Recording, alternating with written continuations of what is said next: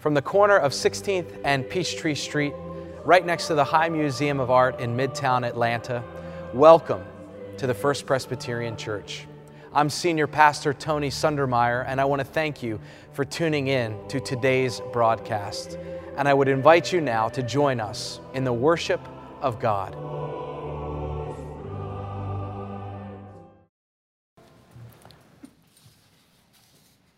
Our Old Testament lesson today comes from the book of Psalm 104, Psalm 104, verses 24 through 35. Let us listen now for God's word to us today. O Lord, how manifold are your works! In wisdom you have made them all. The earth is full of your creatures. Yonder is the sea, great and wide. Creeping things innumerable are there. Living things both small and great. There go the ships and Leviathan that you formed to sport in it. These all look to you to give them their food in due season. When you give to them, they gather it up. When you open your hand, they are filled with good things. When you hide your face, they are dismayed. When you take away their breath, they die and return to their dust. When you send forth your spirit, they are created, and you renew the face of the ground. May the glory of the Lord endure forever. May the Lord rejoice in his works, who looks on the earth and it trembles, who touches the mountains and they smoke. I will sing to the Lord as long as I live.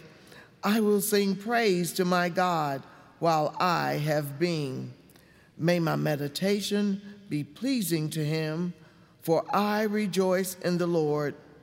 Let sinners be consumed from the earth, and let the wicked be no more. Bless the Lord, O my soul. Praise the Lord. This is the word of the Lord. Thanks be to God.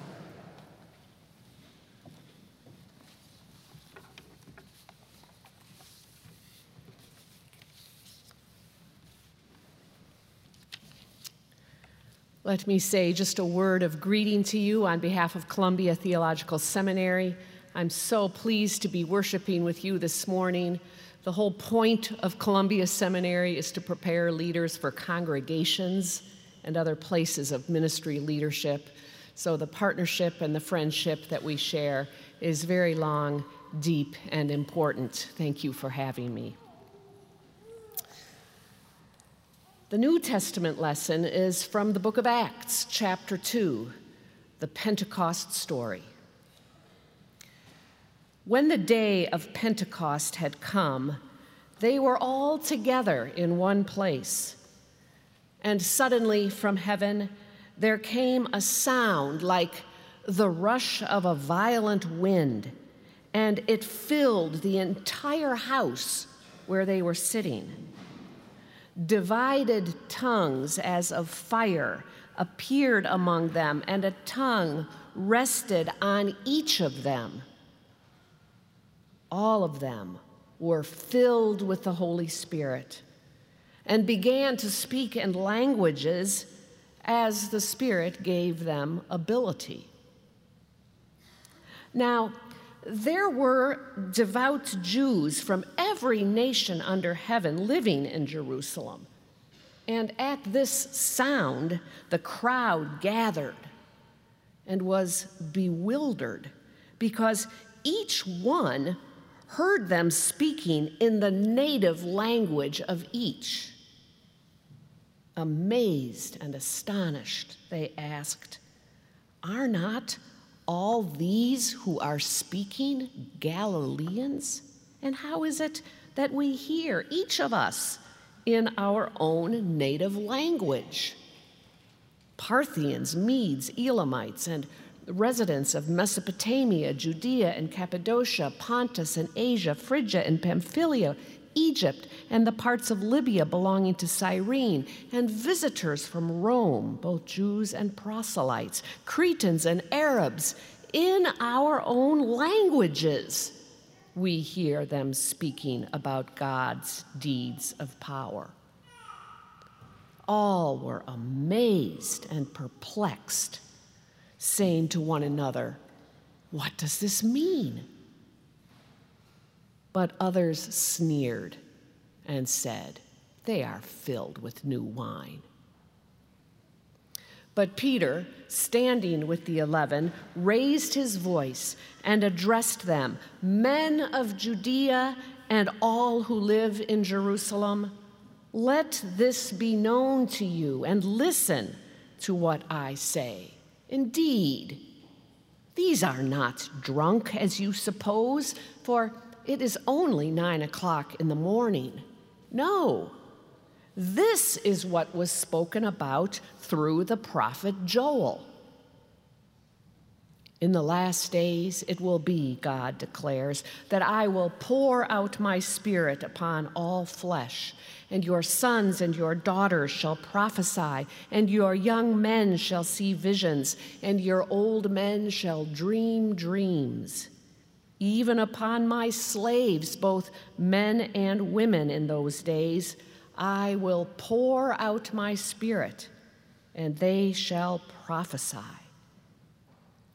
And I will show portents in the heavens above and signs on the earth below, blood and fire and smoky mist. The sun shall be turned to darkness and the moon to blood before the coming of the Lord's great and glorious day.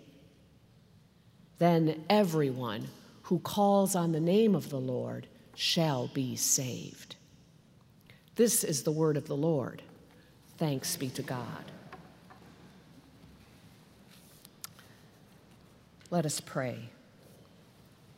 Holy Spirit, open our ears, soften our hearts, waken our hunger, and prepare our lives for your word this morning.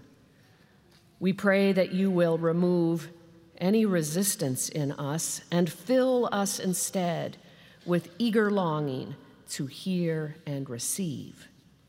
Amen.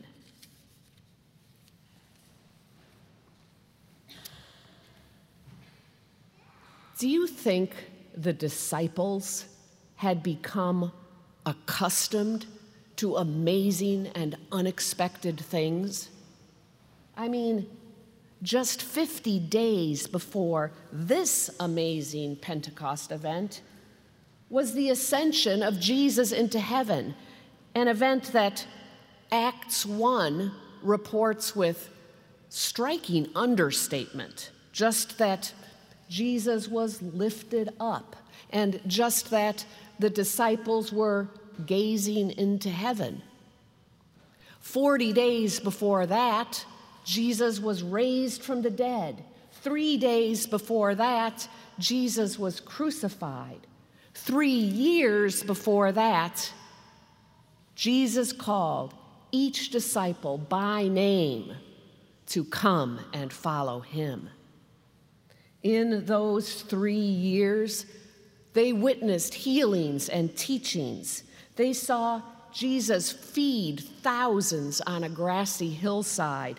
They saw him befriend tax collectors and Roman military and Samaritans and women.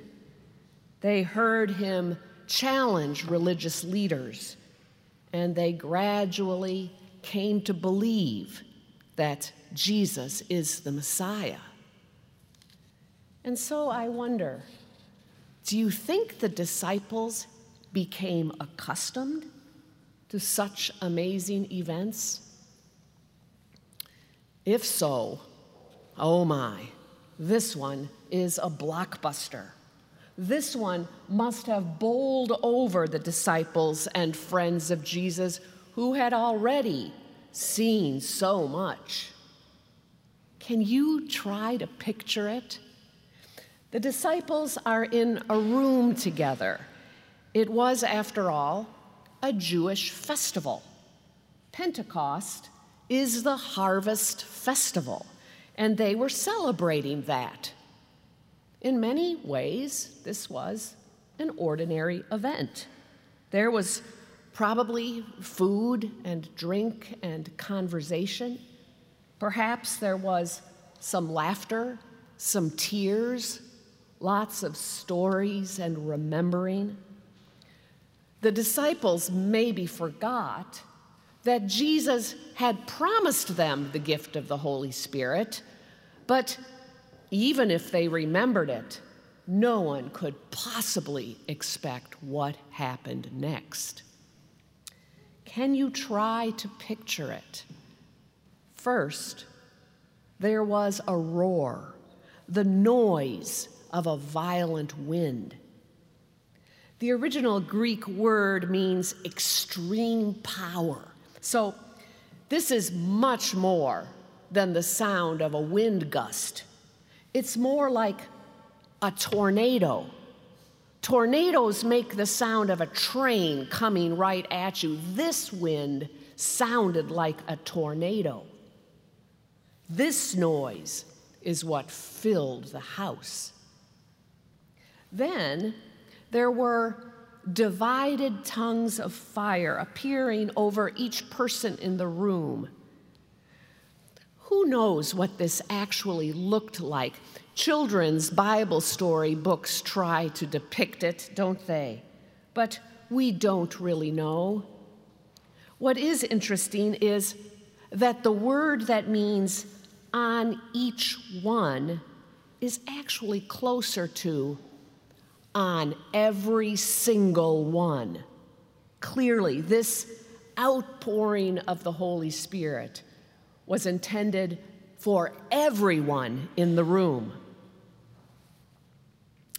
Then, perhaps most incredible of all, the disciples began speaking in the languages of the Mediterranean world. I imagine this surprised them just as much as the astonished onlookers. These uneducated fishermen were suddenly speaking in the languages of the Parthians, Medes, and Elamites, and from the areas of Judea, Cappadocia, Pontus, Asia, Phrygia, Pamphylia, Egypt, Libya, and Rome. All this commotion attracted quite a crowd. I imagine people filled the house and then spilled out into the street.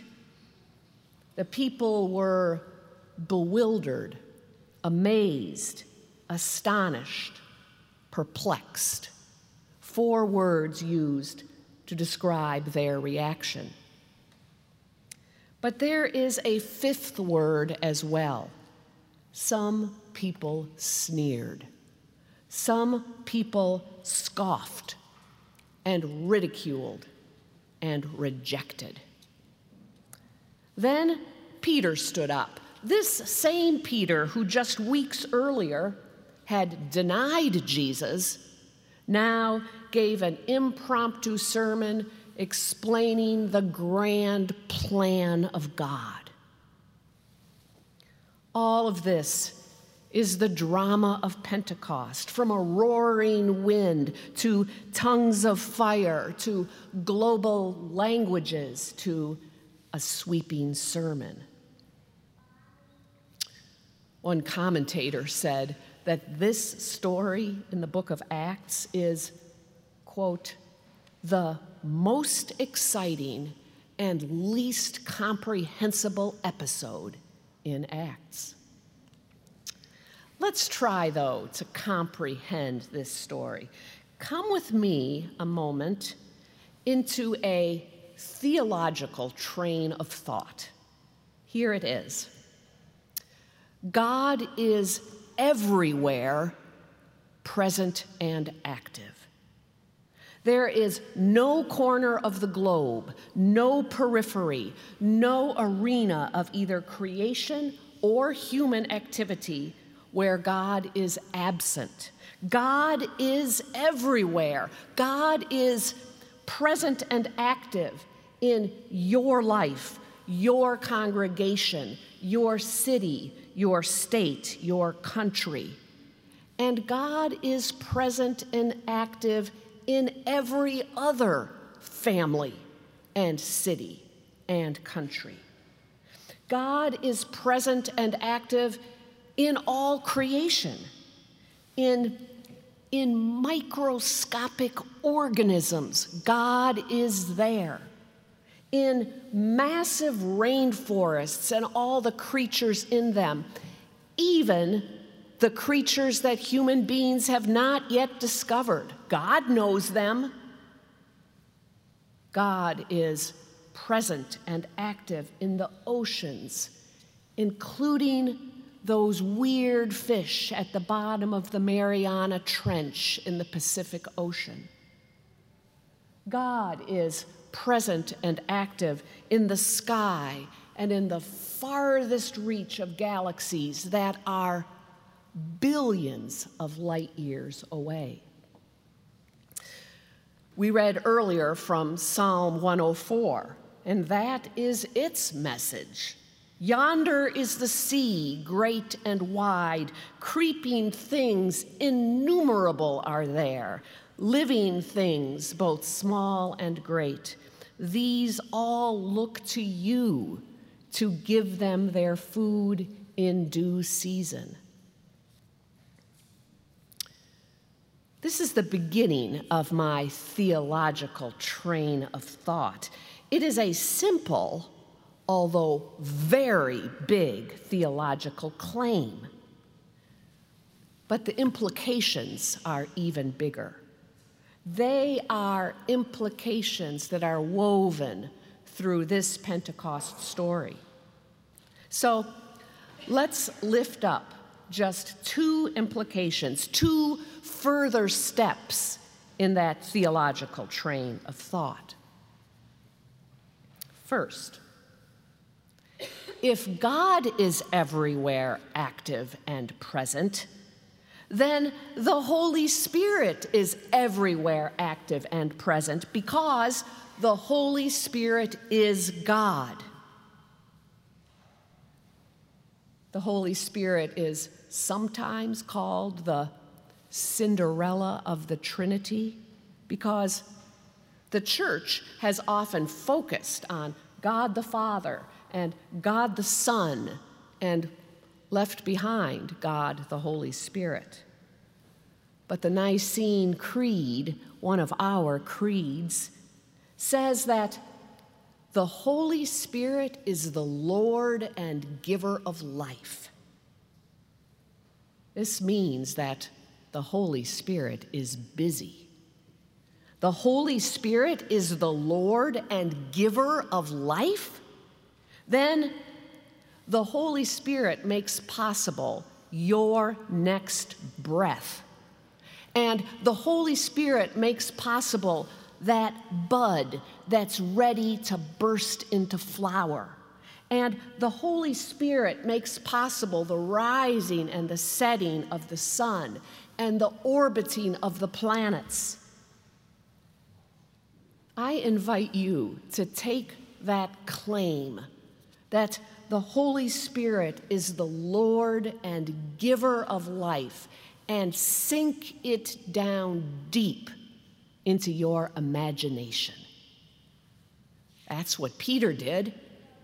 He reminded his audience that in the last day, God will pour out the Holy Spirit on all flesh, on everyone, on people usually denied a voice, on sons and daughters, on men and women, and those enslaved and rejected, on the heavens above and the earth beneath.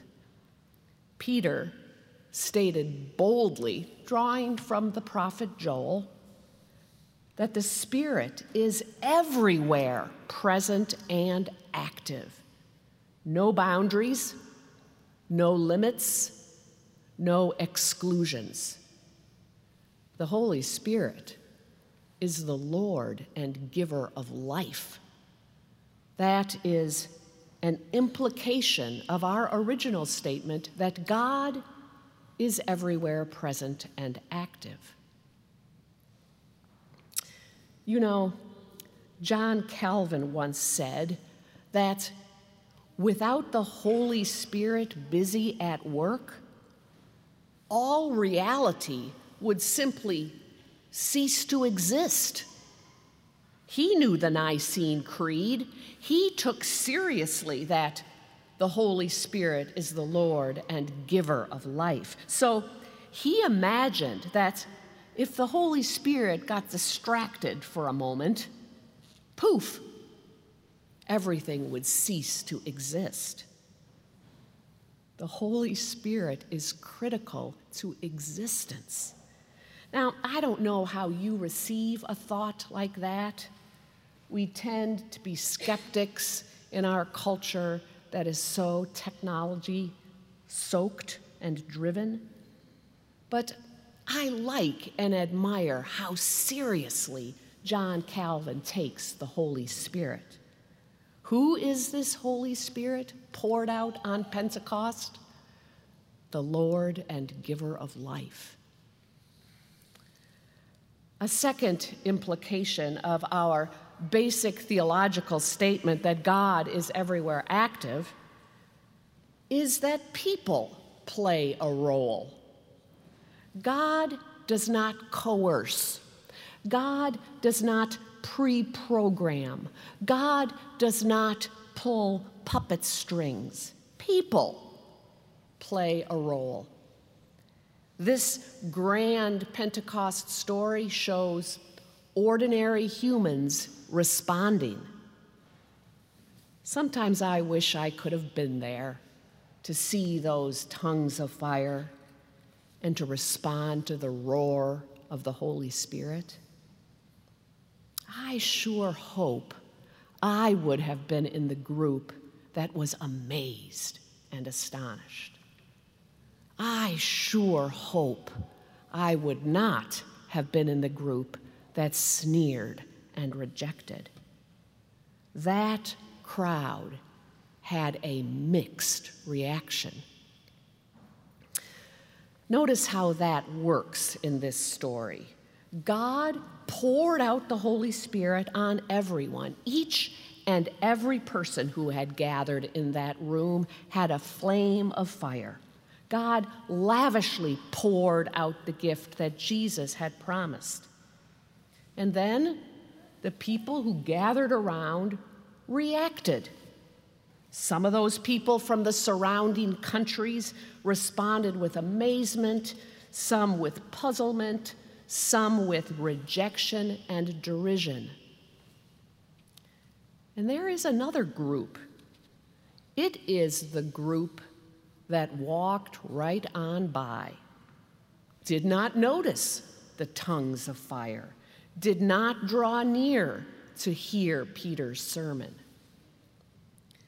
We like to put ourselves in the group that responded with awe and wonder, don't we? Of course, we are part of that group. We are not the perplexed. We are not the scoffers. We are not the ones that didn't even notice.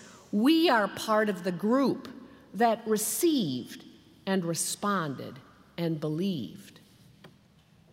Yes, we are. Thanks be to God.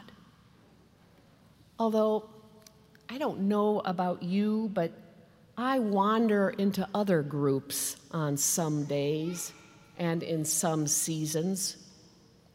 I show up in the perplexed and confused group.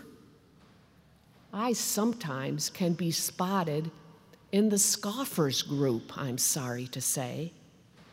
And perhaps often, I'm in the group that doesn't even notice.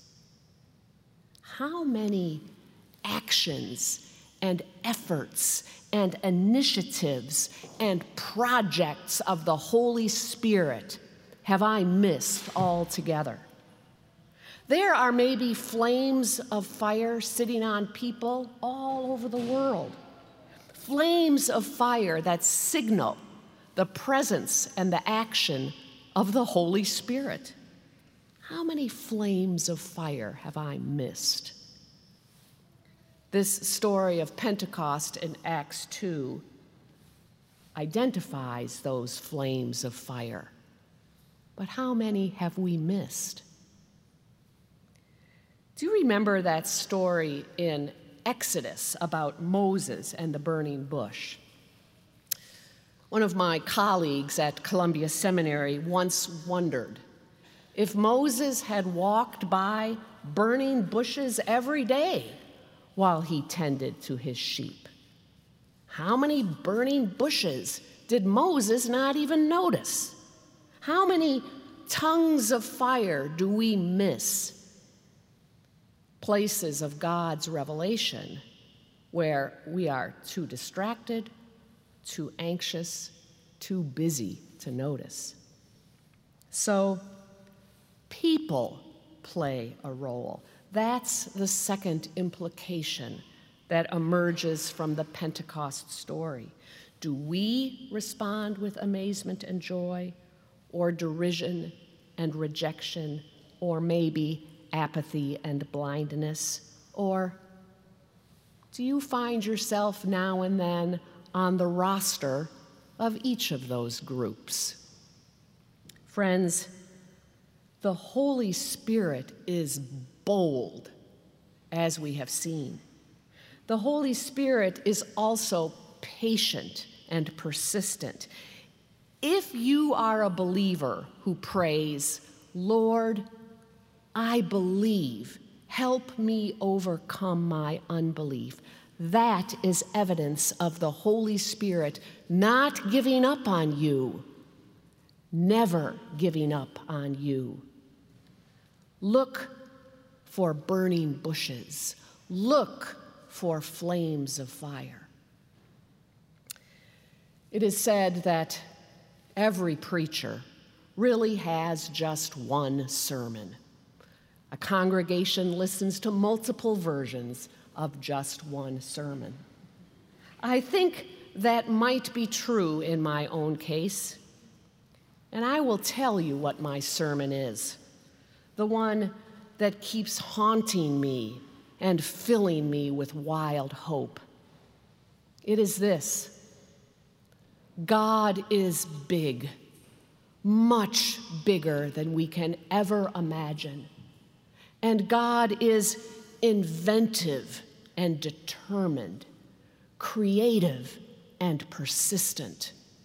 And God has big plans. And God has invited us to join in. That is what is woven through the story of Pentecost. This is the good news. Friends, believe this gospel and live in its peace. Amen.